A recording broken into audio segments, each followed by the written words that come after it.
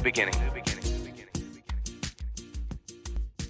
Good afternoon, everybody. This is episode 3 of the Grief Dreams podcast. My name is Sean Rin, alongside, as usual, Joshua Black. How are you today, Josh? I'm doing pretty good. It's nice to have another episode so soon. It seems like we're getting a lot of hits, a lot of people listening to this. So I'm very excited to do another one for the people to listen to. Might as well get started. We have a special guest with us today, our editor for the Grief Dreams website newsletter, Jade Black. Jade Black, you're a spiritual coach, life coach. Yeah. You are from BC. How was the trip? It was good. Long flight, but it was good. Thank you for asking. Definitely. I know earlier we were talking about the time change and getting to sleep, getting adjusting. That can be definitely difficult. You're tired right now, a little bit? I'm tired right now. Okay. Yes. We're going to energize you up, right? Okay, Yeah. sounds good. That's what this podcast does, right? It gets people motivated to live life. That's right. So, I had the opportunity to read your book, Quiet Mind, Open Heart, and I was very, very impressed with it. The main thing that I liked about it was the casual tone, but also keeping to the point with the ordeal that your life that you had to go through, all the challenges that you faced. And it wasn't a kind of a simple cookie cutter solution. You kind of kept going and kept learning new things as you went. With each chapter brought a different type of scenario, a different story, and a different learning experience. Could you speak on that? Maybe Yeah, how the writing process was for the book and Well, it was my first. I was more used to academic type writing, so it was my first non-academic venture. So I liked that because I had always written, in a diary or a journal or something. So a lot less pressure, and then no need to, for citations and all that. So a little more a little more flexible with what I could write, and a little more creative. Like I started each chapter with a poem just out of my personal journal. So that was a good way to incorporate kind of, my own perspective on things. And I tried to connect the poem to the content in the chapter. And so that was cool that I was able to kind of pick and go from there. So I liked that. I loved, just like you said, how it was casual. I mean, it's essentially just my diary gone public. And I changed a little bit of the language in it and stuff, but I wanted to make it short and make it something that people could just pick up and read, not something that's so overwhelming, because I even find myself, if I have a huge thick book, you can just feel like you get started on it and it's kind of like, so I want it to be something too that people could go back to and read one chapter, or not so overwhelmed. So I tried to keep it relatively short and concise in terms of just getting my point across. And I think that's a really good thing, because our culture nowadays, everyone is just like Instagram and all short things that people look at. They don't have the attention like they used to, where reading big novels was like a pleasure. Now it's people want to like get through a chapter to see how much they've done, right? Like the work they've done. I think that's what I like about your book, is that the concepts that are in there, it's very short, maybe 2 or 3 pages be a chapter, but it gives you a sense of completion, that you're doing something.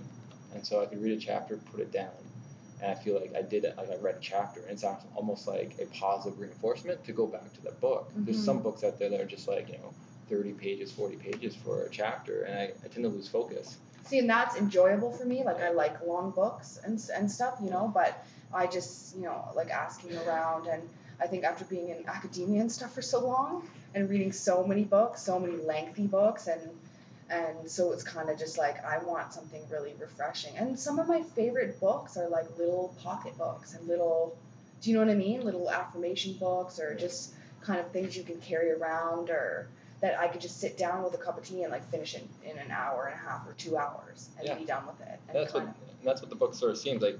It took me maybe an hour, maybe a little bit longer depending to actually. On how fast of a reader you are. Yeah, how long it takes to actually read it. So it's a very easy read, and you can accomplish something. So a lot of people who have kids or are busy in this world, actually, it's not intimidating for them to pick up to read. No. And actually do that. Yeah. And I think when Sean said about the casual language and stuff, just because I talk to a lot of people and they feel like academic kind of writing, it's certain jargon and stuff, and not a lot of people connect to that. You have to be really in that field to understand it. So I think for me it was like a long awaited break to say I just want to write the way I would write to myself in my journal or whatever and just put it out there. And then like the research was easy because it was my life. I don't have to like, check the facts and all that stuff. It's just like right all there. How was it to write about your life for the world to see? Because a lot of times when we have a journey, we tend to keep a lot of it inside. And I think just same reason why people keep their dreams of the deceased inside, because like they don't want other people to change their meaning or judge them. Did you ever feel isolated or have fear of judgment when you wrote the book, like before you published it? I mean, people in my immediate circle were so supportive of the like people who know me, and so I got a lot of encouragement from that.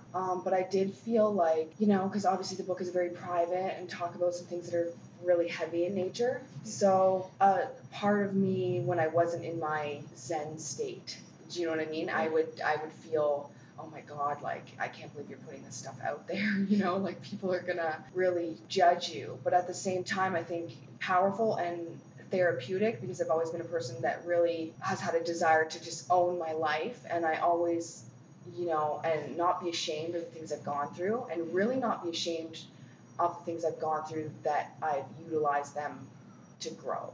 Because I mean, it's one thing to go through a bunch of stuff and not use it for anything. Like everyone goes through stuff, and some people, it closes them up further and they just kind of shove it down like, oh, I never want to consider that. But I'm more paying attention to what I went through. So I think it was a way for me to clear it out of my conscience. Like I'm no longer the only one carrying it. Whether one person read the book or 10,000 or a million, do you know what I mean? It's still like, okay, now it's out there. It's not just mine to carry it. And just very therapeutic to write it and just say, I own it, this is me. And people who write memoirs or autobiographies or things like that, and I think other people who have like went down the same road would really agree that it's very liberating, because you like there's nothing more to be said after that. Well, I'm very glad to hear that. And for some of the listeners that haven't read the book yet, but might, what was some of the stuff you went through that you said that wasn't a lot of people wouldn't speak about? Can you speak upon maybe some of the challenges or some of the addictions that you had? Yeah. In the book? I think, a lot of it was just like more generally my banter inside my mind, like just doubtful thoughts I had about myself, or very critical thoughts I had about myself, like just going through struggles and feeling like I wasn't good enough, or I wasn't pretty enough, or I don't like myself, or I'm a fail, like just a lot of that, like more generally just negative self-talk. So I wanted to talk about that because I always felt like when I was in my solitude and I would have those thoughts, negative thoughts about myself or my life or whatever they were, right? And I've had them all. So to have that, I felt like I'm alone, because I wasn't really having conversations with a lot of people. Like, what, sometimes I look in the mirror and like, I'm like, oh God, you're ugly or whatever it is. And so you feel like, am I the only one who thinks that of me? Do you know what I mean? Or I don't have enough education, or my job isn't good enough, or just any kind of critical thought. And I thought, like, no one was really telling me, like, I have those thoughts too, Jade. Do you know what I mean? So for me, my whole life, I really looked for somebody to connect with in that way. It was like, I know I'm not the only one who thinks negatively about myself or has doubtful thoughts, but nobody's talking about it. Everyone's pretending like, everything's fine and whatever. So, you know what I mean? It was kind of like my way of saying, like, where are you people? So I couldn't really find a lot of people like that. So I thought, if I can't find it, then I'm just going to be her. Like, I'm just going to be the one. And then hopefully when I say I've had horrible thoughts about myself, and a lot of struggles and a lot of shame related to those struggles. So once you put that stuff out there, it allows other people to say, okay, now it's safe. I can take my mask off. Oh God, I think I'm ugly as well when I look in the mirror sometimes, or I'm critical of my body or my achievements or my lack of achievements, whatever it is. Yeah, I definitely see that with the book. It seems like earlier on with the struggles that you had, the lies were becoming, or you thought that they were truth, but you slowly discovered that, hey, there's a different truth, there's a different narrative to this story, this movie, if you will, of my life. Mm-hmm. And then when you saw the truth of that, and it seems like you wanted to share it and show other people how they might be able to get out of their self-taught lies and stories about themselves. Yeah, and then in all the way that low self-esteem and negative self-talk really manifest was, because it obviously caused me pain, some of the thoughts that I had in myself, and embarrassed and whatever, and just not loving yourself. So that, when you don't love yourself, you tend to, pick up addictions, manifest addictions and stuff. So when I was young, I started, using drugs, and one thing led to another, and so like, in my late adolescence, I just became like a really hardcore drug addict and was using all the time. And so not only did I have, I'm trying to cover up the way that I feel about myself, or my pain that I don't understand, or my emotions that I don't understand. And so I'm saying I'm going to self-medicate as a way to help me cope with this. So you have that, and now you have the shame of using, because now you're embarrassed that you're an addict. So it's compounding. Do you know what I mean? Yeah. And when you, like, there's a lot of stuff on addiction, like intervention, different shows that people watch. And one thing I tend to find is that a lot of people blame the addict for their behavior. Is that the way to go, or is there something else, like, I guess, governing? Well, I'm not really in the business of blaming anybody, but at this point in my life, but I feel like it's easy to look at somebody and say you've made these choices without consider. And maybe I have a different perspective because I have a master's degree in criminology with a focus in addiction and recovery. So I've spent a significant amount of time looking at the other factors. And so to just say somebody's an addict and that's their fault without understanding what social and psychological factors have led to the manifestation of that addiction. So it's easy to say, that person's weak, or, why can't they just get their life together, without consideration for, okay, what's happened to them? Like, I view drug addiction as a social problem, not a criminal problem, or, so I have a different perspective on it, but I think it's easy to blame whoever's addicted to whatever. It's easier to do that than to have compassion and consider, okay, let me see this for what it really is, which is a person.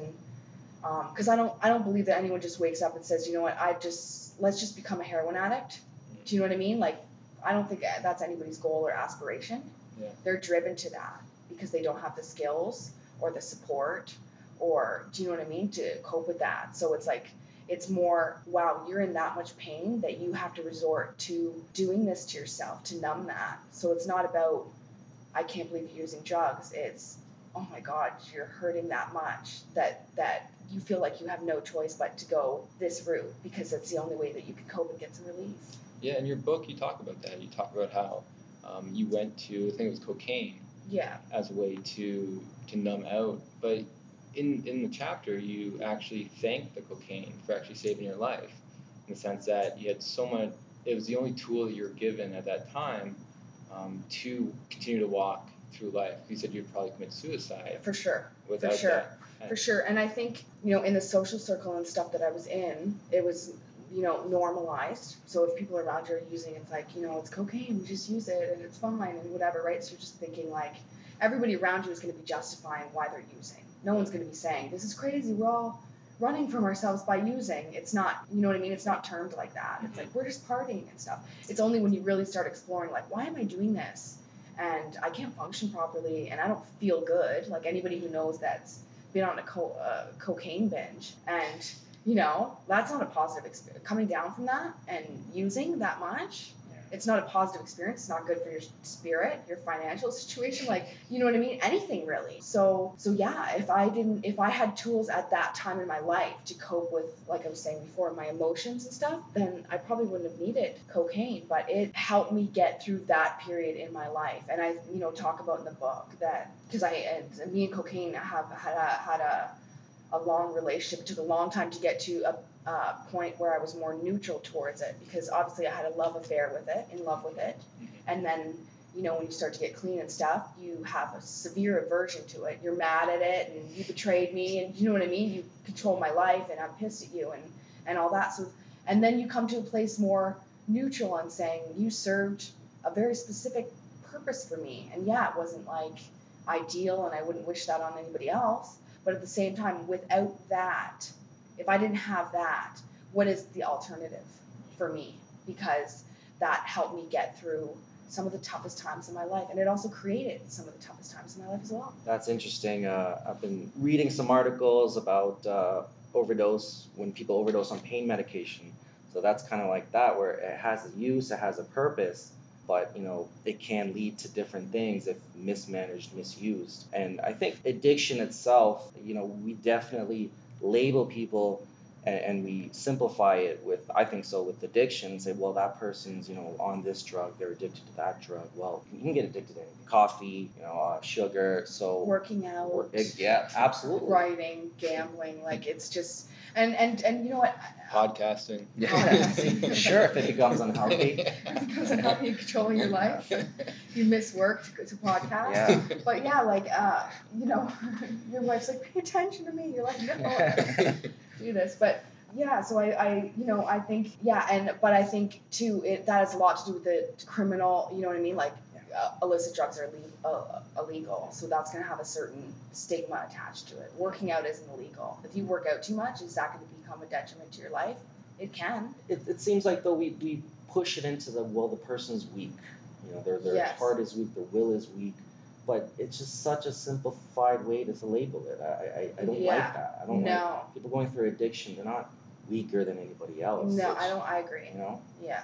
Yeah, when you see a lot of these shows like Intervention and stuff like that, and a lot of people, either have lost someone they really loved, right? And they're trying to cope with the loss or grief. Other people have been raped, and other people have had physical abuse, abuse and trauma. And if people can, I think, understand that, I think that what your book really gets at is that there's an underlying issue to all addictions, and it's not about looking at the addiction and what it is, it's looking at what's causing it.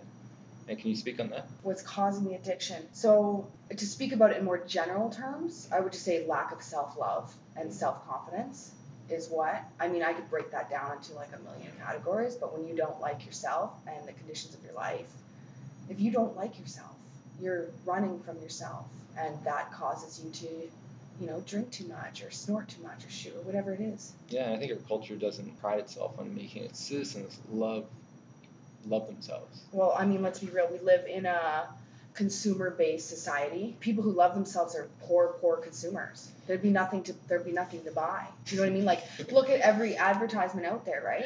You need makeup. You need this. You need weight loss. You need this. So it's like you want the whole economy to fail. Then that's what you do, because it's like people who really love themselves, they don't really need too much anymore. Do you know what I mean? So yeah, it's counterproductive, because and just achieving and all that stuff, right? Like if you want to be worth something, and a lot of that stuff I talk about in the book as well, is my education and being in school. And like I was a high school dropout, and that made me feel horrible, especially in a society where the importance of going to you're nobody unless you have a university education. Educate yourself, because you're not worth it. Well, the thing is, we don't have to do stuff to be worth anything. Like, you don't have to go to. For some people, that's the route and that's their path, and great. I'm not, talking negatively about education or whatever, but just there's too much emphasis on that. So everyone's trying to get, you know what I mean? I have to collect all these things or have all these achievements. So much busyness, but in the process of chasing all those things, it's like that's really sending a very clear-cut message that without these things, then who am I? And if I'm not worth anything, so it's like the rat race, right? Achieve, accumulate.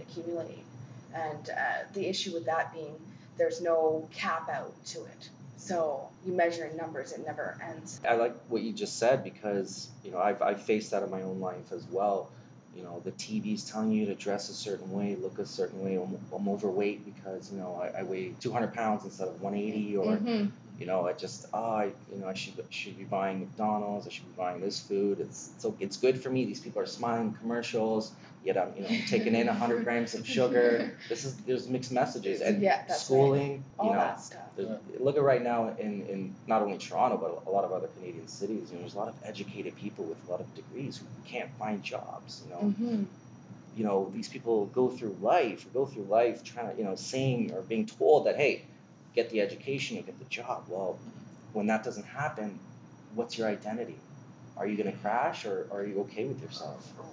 Right, and I think that's a very valid point, and that's what I talk about in the book because I honestly believe that, and I've really been working at this over the last 8 to 10 years, is that when you don't cultivate another side of yourself that's completely unaffected by your achievements or lack of, like if I have nothing in my, I like to call it my spiritual bank, which is acceptance for myself, humility, patience, kindness towards others, love towards myself, then if I lose my job or I don't get into my PhD or I get divorced and I identify too deeply with those things and that falls down and I've put all my eggs in that basket, what happens to me now? I'm left on this side and it's empty. So cultivating that other side of yourself and saying, if that goes, I'm still here and I still get to keep all this that I've built. And that never goes anywhere. So that's what I've been working on is cultivate, and the book will explain like in all the ways I've been doing that. And some do it through higher power. I tend to gravitate towards spirituality because it resonates with my heart and my spirit and makes me feel like I have a meaningful life and all that. But how important that is. No one says cultivate another side of yourself, right? Everyone's saying like have kids, get married or whatever. Well, when that fails, it's like, what do I do now? Yeah, it's like, who am I? Yeah, who am I? Good question. And I think the book really talks about that journey to love, right? To love yourself. And I find my own journey, like that's something I'm still developing, is to love myself every moment of every day. I still do these talks and I get nervous, right? Because there's still some fear of what people think. But I'm a lot better than I used to be. Yeah, that's like I remember when I first started at Brock in my undergrad, and I was in seminar. I could barely talk. I'd be sweating like just by raising my hand. I was so addicted to marks, right? Getting A's, right? Because if I get an A, I'm a good student. If I'm a good student, my mom will love me. Right. Yeah. And I think something really important about public speaking. Why are we afraid to public speak? The only reason why we're afraid is because we believe that what we have to say isn't important. Where do we pick that up from? Because everything you have to say is important. So I'm going to be judged, and you probably will be judged, but deal with it, accept it, whatever. That's on them. That's not on you. And what I have to say isn't important and is invalid.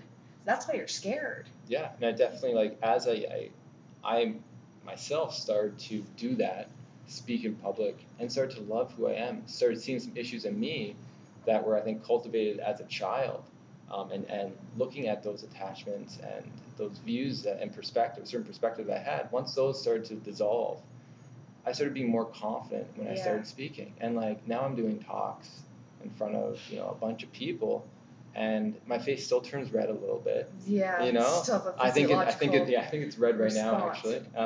But no, it's not. It's good. Okay. But the interesting thing is that I see that growth in me, and it's a sense of it didn't grow because I went out there and started doing talks. That grew because I started to love who I am, and my identity is based on me, not on external things, external approvals, that sort of thing. And I see it now more than anything. And I think the book really talks about that. So when you look at your life in the past, right? Can you see how your childhood maybe affected the sense of lack of love for yourself, or a certain perspective, and how you? Well, socialization in general, I'll say. So all institutions.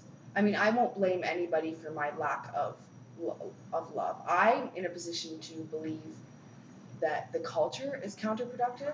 So I won't say, specifically. I mean, I'm not going to say, my whoever didn't love me enough or whatever, because it went the way it went for a reason and whatever. That's all just as it should be. So I'll say that, but I will say just the socialization process in general. So just social institutions of all kinds. At school, what you learn on the playground, what you learn by watching TV, what you overhear your parents say or your friends' parents say. Are those statements conducive to love? Are they filled with hope, or are they filled with skeptical statements? Albert Einstein, is the world a friendly place or is the world a unsafe place? And so everything stems from that. And so what you're carrying is going to come out in your behavior. When you're overhearing that, oh, this person's scared, they're doubtful, they lack self-confidence. When you're a child, you're like a sponge.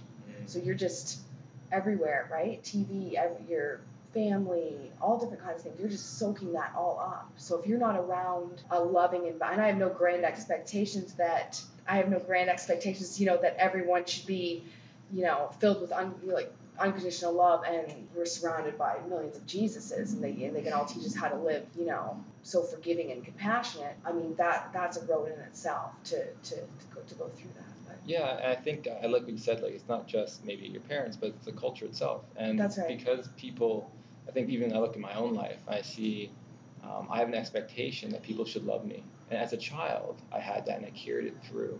And because of that, people kept disappointing me. I could never be enough for people. And No, right? And I still can't. No, that's right. But there was something beautiful in the book that almost like it was a truth that really hit me. And it was, you can't, what was it? You can't get water from an empty well.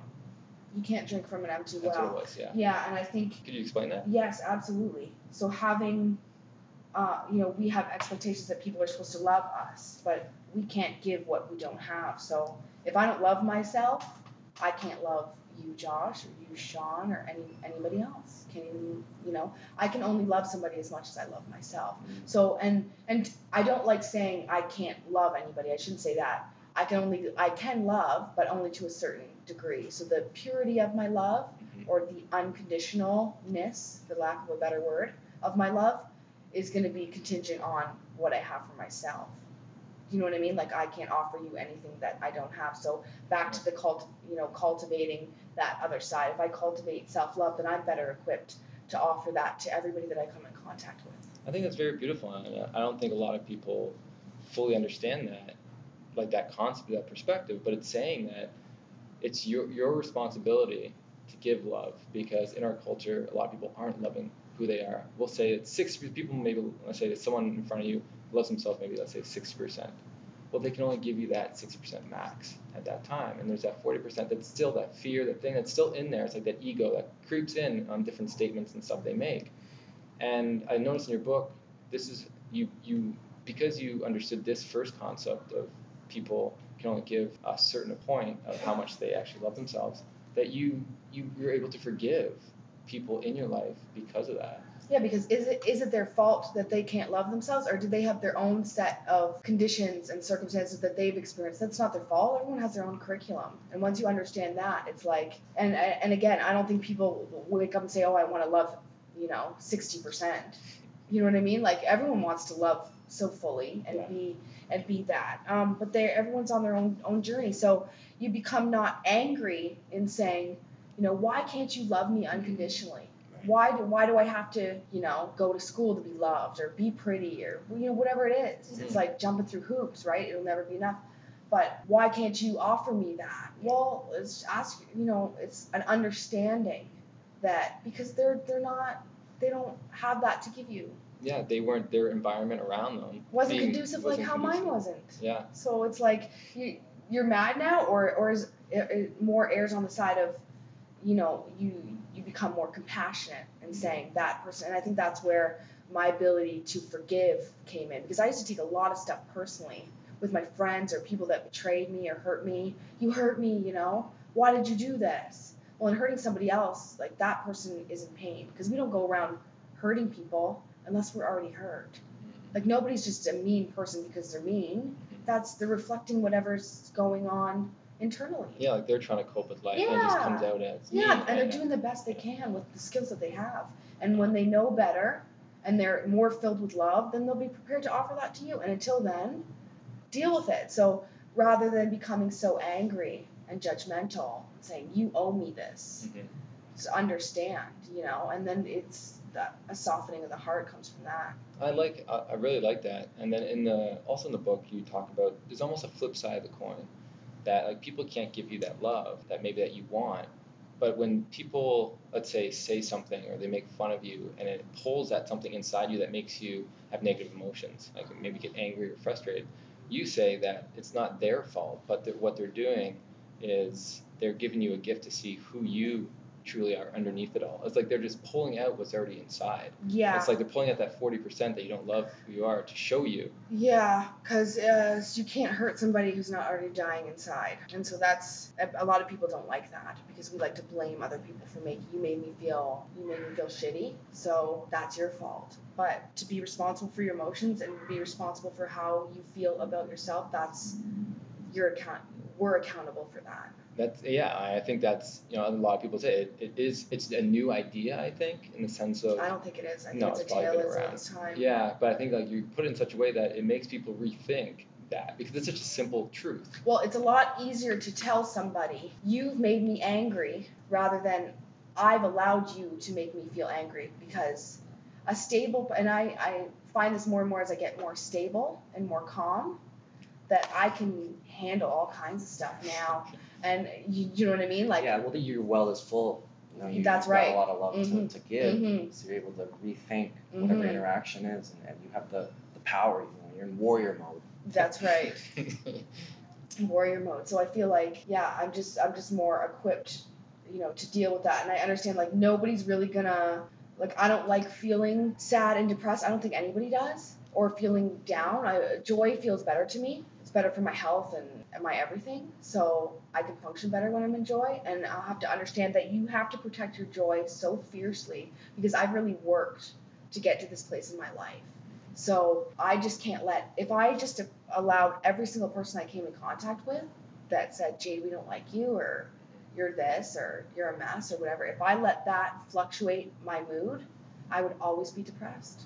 Because I can always find something, like, you know what I mean? You can always, when you're having a bad day and like one thing after another, just, spill milk and whatever, it's a coffee on yourself or whatever, like it's just one thing after another, just angry, you're in that state, right? So it's like you can always find something that can really fluctuate your mood. But to really protect your joy, once you do get to that space where you have cultivated it, is very important to me. So now I don't really let a lot of, and some days I fall down and it's not easy, but the duration and intensity of those things are significantly reduced. I like that, and I think it's beautiful that you've been on this journey. And I think people who maybe be listening, they might say, oh, that's a lot of work, right? And to take responsibility for every emotion you have, that's like a big burden. But at the same time, I think it's hopeful. Like, I think there's a lot of hope in that, because if you are responsible for your own emotions, that means you can change it.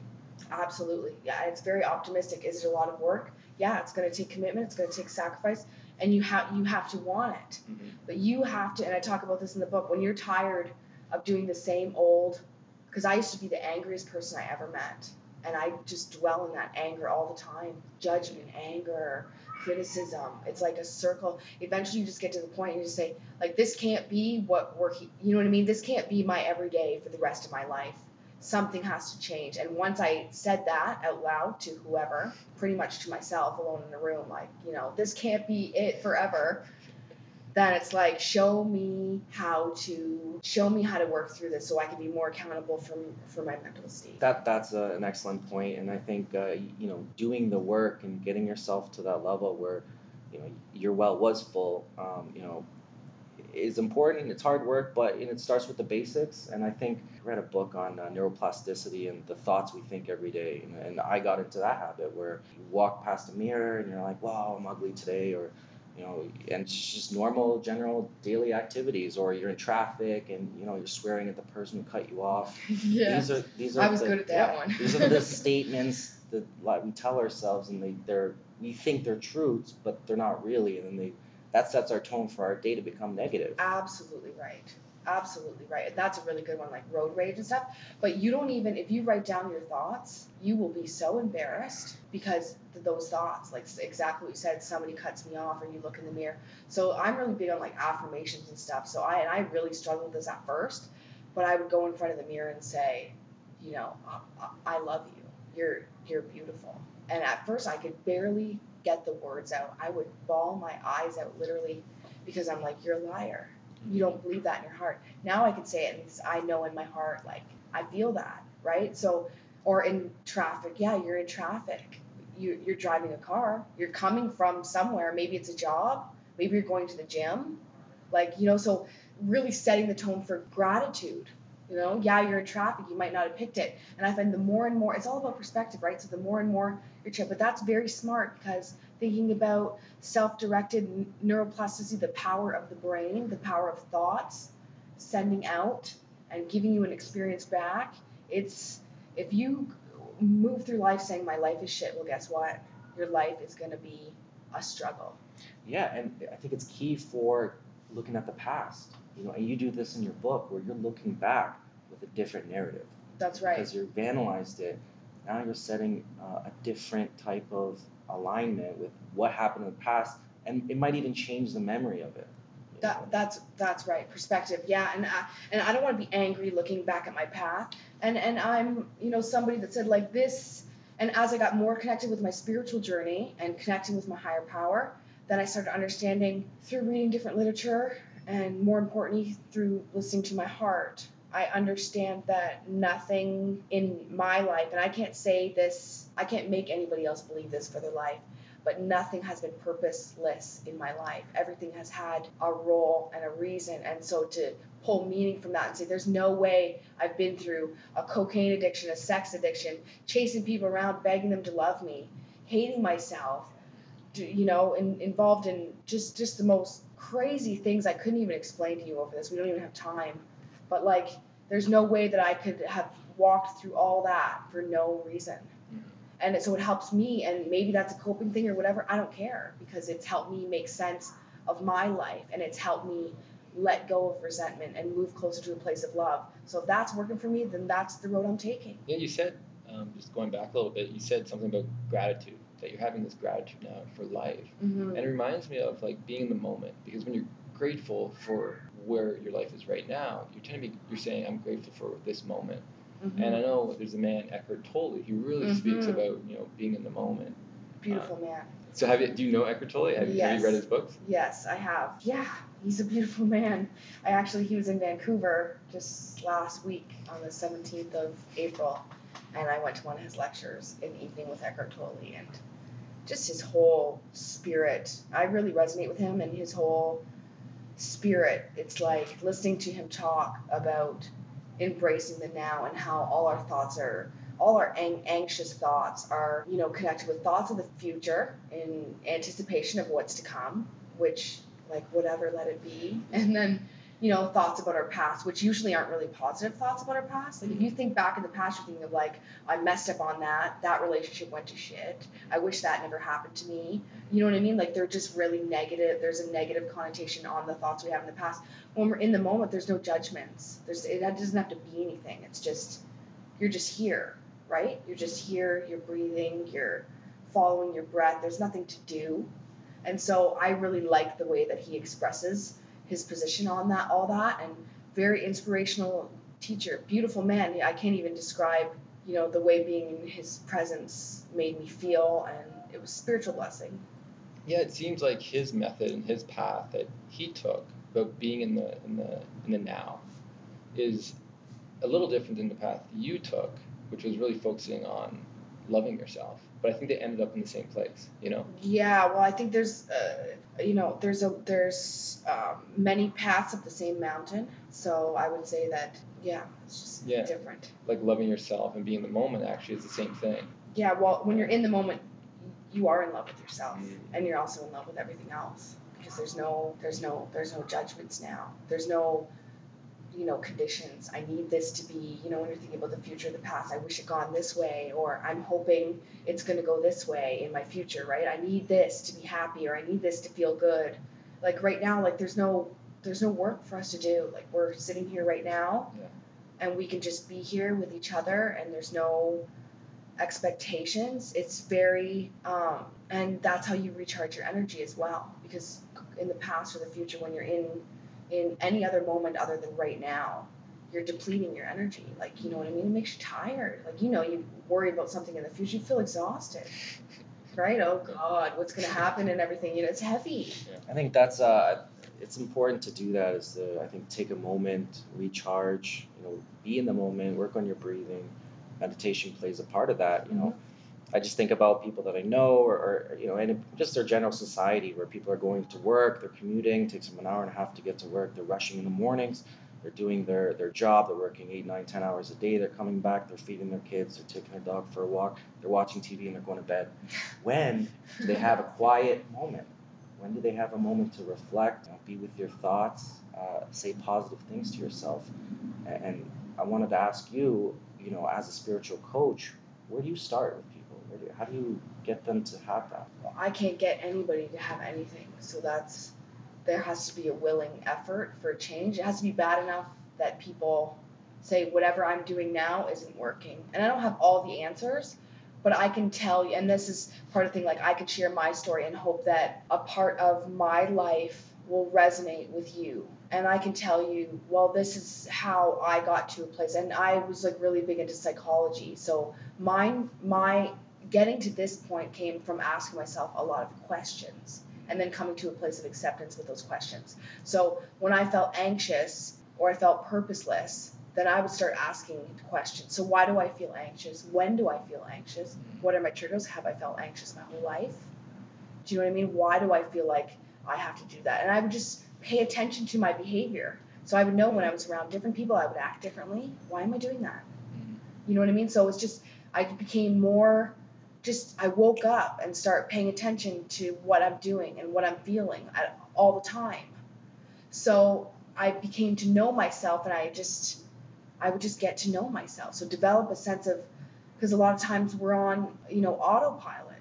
We're not stopping to say, or if I get angry, something happens to me, well, why am I angry? What is really under this, right? If somebody stands me up, what is under that, right? So I'm angry. Why am I angry? Because I feel not valued. Because I feel, that person could have, there's a million reasons why that person might have not shown up. And none of them have to do with my worthiness as a person. But if I already have a model inside of me that says I'm not valuable or I'm not important, then I'm going to take that experience and I'm going to blow it up and say, I'm not important, right? But then I say, why do I feel like I'm not important? Where in my life is this the first time I've ever felt unimportant? No, it's not. It's not at 25. At 20, I felt unimportant. Or 19. Oh, I can go back to 15, I felt unimportant. And I can follow that back and I can see how I've created that model. And through exploring all those things, then I understand it doesn't mean it's true, but then I can deconstruct the whole thing. So then once you deconstruct everything, you can separate the emotion from the event. So now you understand somebody not showing up or even somebody calling you a foul name. Do you know what I mean? So it's just about, and life will give you what it needs to give you to show. If you say, okay, I'm ready to pay attention to how I feel, you don't even have to really do anything. You just have to have that wanting. Life will give you whatever it needs to give you to show you. And it'll be through your normal day-to-day stuff. You pay attention, you wake up, and that's how I got there. And then I said, those things aren't true about me, and and then that helped me cultivate the love. So that's the way I've done it. But some people, they're not into psychology. I've heard people say, I've come to a place of self-love through knitting or through working in my garden. Do I have a full understanding of how that has become? No, but I don't doubt that it's authentic. That's very interesting. So yeah, it's first like the way you talk to people. It's based on a certain perspective that takes people's whole life into account and helps people. It looks like trace back maybe when the feelings started. And when you have clients, do you tend to see like a rush in them? Like they want to be like. They want it now. Yeah. They want to be healed now. They think it's like there's some like magic. But if you look, that's the culture too, right? I want to lose weight, give me a pill. Give me a magic pill. I don't want to work at it. But it's not like that. And there's gonna be tears. And when you're uprooting everything, see, the thing is too, it's like now I can sit here and say I'm accountable for my emotions and whatever, but it has been and people close to me know it's been a lot. It's a lot of spiraling and a lot of ups and downs and a lot of tears and a lot of pains and a lot of nights alone and feeling isolated. And is this, what am I doing and why is this taking so long? But when you're asking yourself or your God or whoever it is, when will I be enlightened? You're asking the wrong question, because it's not about where you're going to arrive to. It's about, I'm at a point now where I think it's important enough for me to dedicate some time and energy into getting to a better spot. Yeah, and you speak too about like being kind to yourself on the journey. Mm-hmm. You know, and I think that's when we rush, we're like judging ourselves on the journey. Yeah, you're too slow. Yeah. You're too slow. You should be speeding up. You should be already, you know, like, you should be like almost done now. It's been 2 years, 3 years. Yeah. Why aren't you better at this? Yeah, Yeah. I think that's very common too, and I think having a gentleness towards yourself is very important in recovery from addiction, because it's a cycle, and with everything, with your spiritual walk, with everything that you do, it's you have to be so delicate. And we're not really delicate. A lot of us aren't really delicate people. I certainly wasn't. I'm just so abrasive and aggressive, and you know that backfired on me. So through time, I understand you have to be so, you know. And I, like, from my perspective, I learned to treat myself the way that God would treat me, or my God, who I understand my God to be, which is so forgiving, so gentle with me. So then I say, can you love yourself the way God would? Because when I mess up, God doesn't say, I'm done with you, don't ever come back here. No, pray again, come back again, do whatever it is again. So you'll get there. It's a very strong feeling of compassion. So to turn that inwards towards yourself and say, it's okay. Every small step is a step. And so to not be so rushed and understand there's joy in going through it. I mean, it wouldn't be as fun and as profound and powerful if it was drop of a hat. It's a huge change. It can be a huge change. Well, it usually is a huge change, but it can be fearful. You know, it can uncover a lot of stuff. It could, you could start dig deep into, what's causing you to have these attachments, or what's causing you to have this pain, and then realize, hey, I jumped into the wrong career. I'm gonna have to change careers, or maybe I'm in a relationship that I don't want to be in, or something like that. And it's fearful. Very good point. Because I had as I started going on the spiritual journey, then I was wearing shoes that did not fit, that I did not want to wear. And how do you tell people that think they know you, I don't want to do this anymore? Yeah. Because they're saying, you're nuts. Who are you? I'm not that person anymore. I quit. And so to be, do you know what I mean? You've worked your whole life for this. I don't want to do it anymore. And that's hard too. That takes a lot of courage to be honest with yourself and to know that you've changed. And so, and a lot of people I know on the spiritual walk have come to that exact thing. You say, I don't want to be in this relationship anymore. It doesn't suit me. But a lot of people just say, I'm here and I'm committed. And so that's scary too. So, and luckily I've had people in my life that were more accepting of me saying, this walk that I'm now on is the most important thing to me in my life. And having, my other half or whoever it is be accepting of that. And saying and knowing me and understanding, yeah, it is the most important thing. Go do what you got to do. If this shoe doesn't fit, you're allowed to take it off. But not everyone's going to be that receptive. Yeah, absolutely. And I think you have to reevaluate who you have around you once you're on that journey, and say, is this person here to support me, or are they just telling me more lies that I'm believing? Right. Yeah, you have to decide what's conducive. And I've lost a lot of people on the spiritual journey, struggles with my family and friends. When I stopped using, people don't want me anymore, right? And then you get into the spiritual walk, and they're gonna label you and say you're nuts, right? I feel better, but you're calling me nuts. So you have to be willing to let, you know what I mean? And I know too where I am in the journey that whoever is meant to be with me will come, and they've come hard. Do you know what I mean? And they've been walking with me this whole way. How grateful I am for that. Like, nothing better than that. Wow, I think that's beautiful. Like the whole conversation, and that hopefully it can help others hearing this as they move forward, and to be kind to themselves as they move forward, because it is a journey, and we're not perfect, and we can't it's not a switch you turn on. Love is you have to sort of work to love yourself, just like you had to work to not love yourself.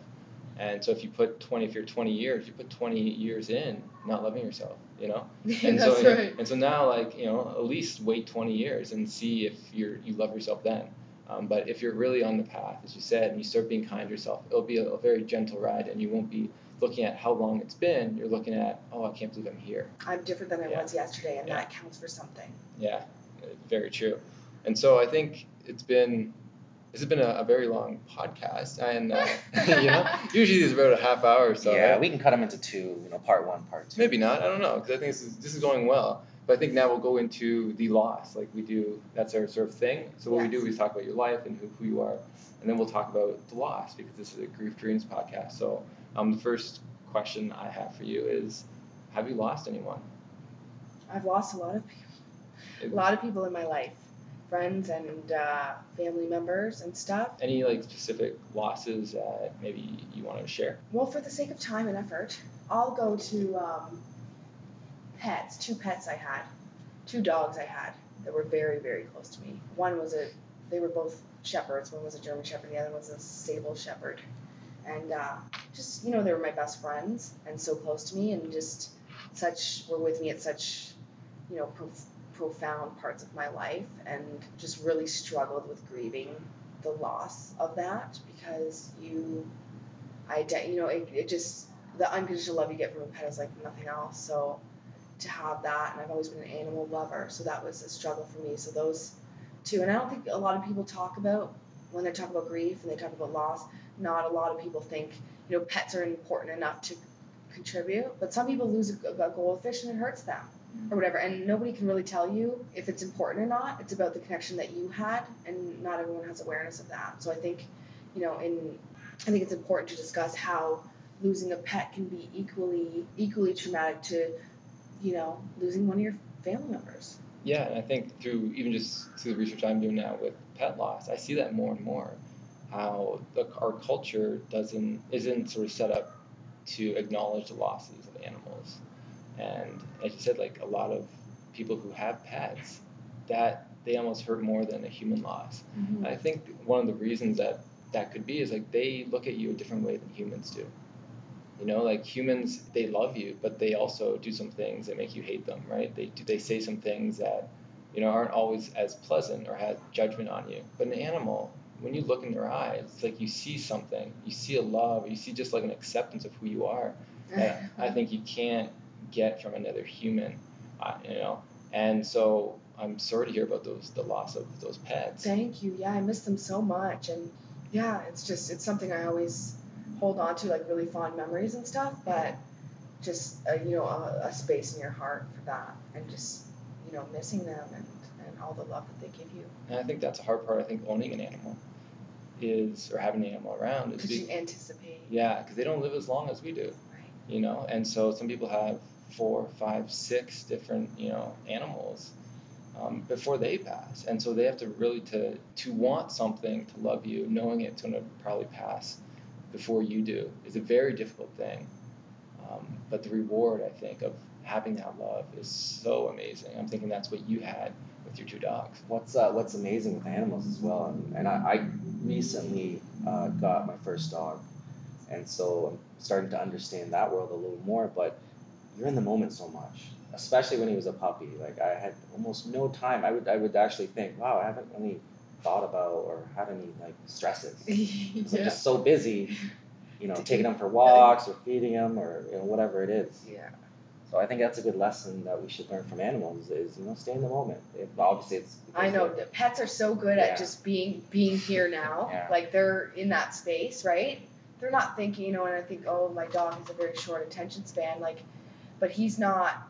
It's funny, I seen this thing on Facebook. It was like a picture, and it said like, why your dog is happier than you are, and it was a man walking with his dog, and the dog had an empty bubble, like a thinking bubble above his head, and the man had one, and it was just filled with all the stuff. Yeah. The dog's just like, I'm outside, I'm walking, it's great. Yeah, it's the gift and the curse of a neocortex.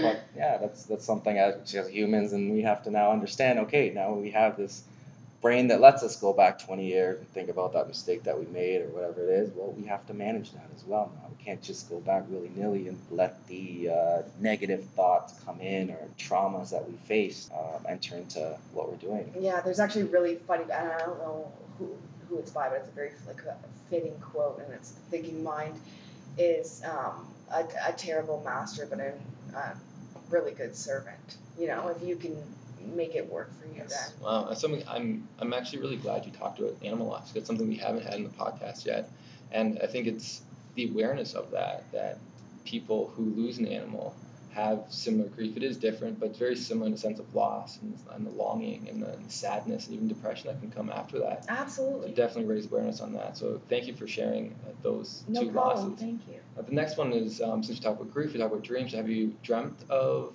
those animals after they pass, or have you had any grief dreams of any people that have died?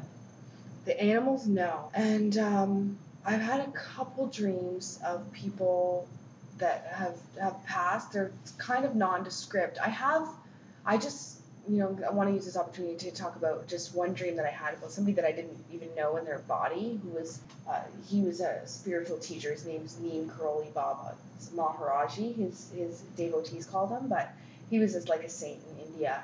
And I always felt really connected to him, and I was led to him through Ram Dass, who was another spiritual teacher. So he was Ram Dass's guru. The most profound dream I had, he died in 1970, or he left his body in 1972, 1973. So 10 plus years before I was even born. But I've always had a connection with him and stuff. And about a year ago, I had a dream. It was the night before my birthday. I had a dream where I was in this industrial type setting, and I was walking down the street, and there was this old like warehouse, and there was a riot going on. So there was people flipping cars and lighting stuff on fire and smashing windows and stuff. And I ducked to the right down an alley, and there was like a little wood shed in there. So I went into the wood shed, and in the corner of the wood shed there was a bunk bed or whatever. So I went and sat down on the bunk bed, and there was blankets there, and I curled up in the blanket, and I remember feeling, I'm in here now, I'm kind of safe and, protected or whatever. And then Maharaji appeared to the right of me out of nowhere.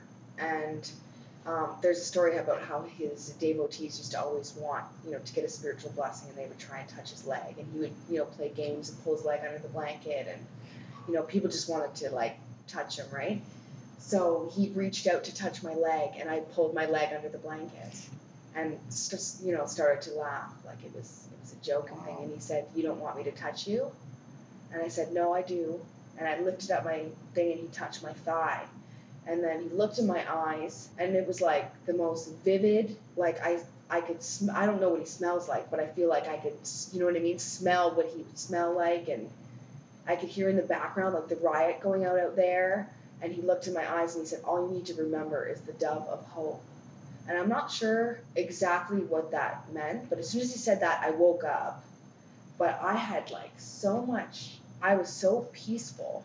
Like do you know what I mean? I just thought, a man that I don't even know, I've never even met him in the body. Like, I've read books and story, Miracle of Love, which is a compilation of stories about Maharaji and all his, witty little games and unconditional love, stories of, like, from his devotees and stuff. But it was so profound. It was probably the most profound dream I had. And then I thought, that's, I didn't grieve his passing, but he had transitioned, and he was coming to me in a dream, and there was no doubt in my mind that, like, that was his spirit, and we were having our moment in that thing.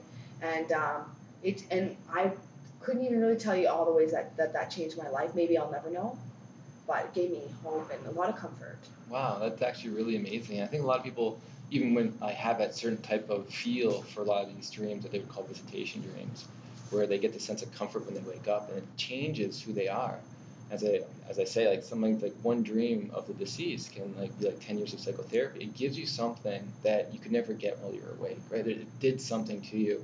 It was a significant event in your life, and you said you can still remember it. You can almost smell It's so vivid. There's something that just is implanted in you.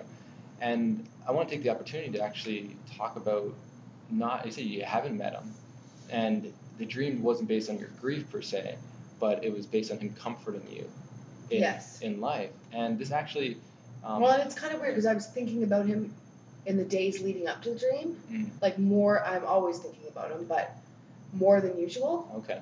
So that's one thing I remember. So I thought, did I bring that on because I was thinking about him more than usual? I don't know, but that's just, a little piece of something. Well, it's interesting, because it was just thought that we would always have these dreams, right? It seems like there's something more going on. Yeah, for sure. But continuing on with what I was going to say is that what I've seen in a lot of grief accounts, or people telling me about the grief dreams, that in the beginning of loss, like after the first year or two, It's talking about their grief, right? So it's reassuring them that they're there, reassuring that they still love them, that sort of thing. But after that, the dreams actually start to change, and people sort of comment that they don't have dreams of the deceased offering comfort based on their grief. They offer comfort based on whatever they're going through in that time. So let's say you're just having a bad breakup, they come and they'll talk about the bad breakup. So you have a dream with the deceased and you're talking about the breakup and the deceased is comforting you. So it's not about your grief as in their passing, it's based on what you are dealing with in the present. It seems like that dream of Maharaji was similar to that. And you can see this in actually pulp culture with the Big Bang Theory. So they had, those of you who watched the show, in season 7, Sheldon lost one of his dear friends, Dr. Proton. And so he had a dream in the episode, I forget what episode it was, but you can check that out on the website, www.griefdreams.ca. And when he had that dream, it was about his loss. And so he woke up, comforted, hugged Leonard, and then went on with his day. But then 2 years later, so 2 seasons later... He hugged Leonard, or he hugged Sheldon? Leonard. Okay. Yeah, Sheldon hugged Leonard. Oh, okay. Right, and then so then in season 9, 2 years after that, they brought back a dream of Dr. Proton. But this time, Sheldon wasn't worrying about his loss anymore. He was actually contemplating having coitus with Amy. He uses funny words in the show. So anyways, he was contemplating that, and Dr. Proton came to him in a dream, offering him advice and comfort on that area. And I think, so like they as a show, I think picked up on that, the change in theme, which relates back to, right, like what you're having, how it's the dream of the deceased is actually based on what you're doing and going through in life right now. Right. Which is very, very interesting moving forward. And also, I like how you brought in someone that you never met, you know, like some people may dream of Jesus or other prophets or saints. Yeah, and I've had those as well. I mean, I don't have time to get into all that, but I think I've had like a dream of Ram Dass before and stuff like that too. So yeah. So I would consider that a grief dream, right? Because it is someone that has passed away that is comforting you in waking day life. So that's a very interesting perspective. You talk about 2 different things when it comes to loss that we haven't had on the show yet, which was the pet loss, and then also having a dream of a saint or a prophet. Yeah, I think, you know, and it makes me visualize kind of like a frequency coming out of your body, like some spiritual frequency that's just being tapped into. Okay. Like, yeah, I know, it's a little off there. But it's just like, you know, and you've worked on that, you know, from the beginning when you first had your kind of aha click moment, you know, building up that frequency so it's so strong, and maybe it's just so strong it's dipping into your dreams where you're getting that advice or kind of help, if you will, that you need to know, or support, like hope. Very cool. Jade, it's been a pleasure to have you on. You know, we could go all day. We could go for a whole 24 hours speaking about what you have going on. I just want to, again, everybody, please check it out on Amazon. You can find the book, Quiet Mind, Open Heart by Jade Black. Any other place they can find it? Just Amazon is the best way. I have an e-copy there. You can order a paperback. And then also I have a link on my website, www.quietmindspiritualcoaching.com. And I'm also on Instagram at Quiet Mind Coaching, So check out my page there. That's great, yeah. So thank you so much for taking the time to be on the show. I know it went longer, as you said. We might have to split up into 2, right? And that's fine at the end of the day. So fine by me. Thank you so much for having me, guys. Definitely, everybody, please check out the podcast. You can find it again at www.podbean.com or under at griefdreams.ca, and there's a section you can see for podcast. This is episode 3. You can download it. Please, if you have any questions or comments, you can email us at griefdreamspodcast@gmail.ca. Oh, is it com? It might be com or ca. Look on the website. There's a contact page there, and you can find it. Yeah, you're right. It might be .com. Anyways. In any event. Thank you for having me. Absolutely. Good night.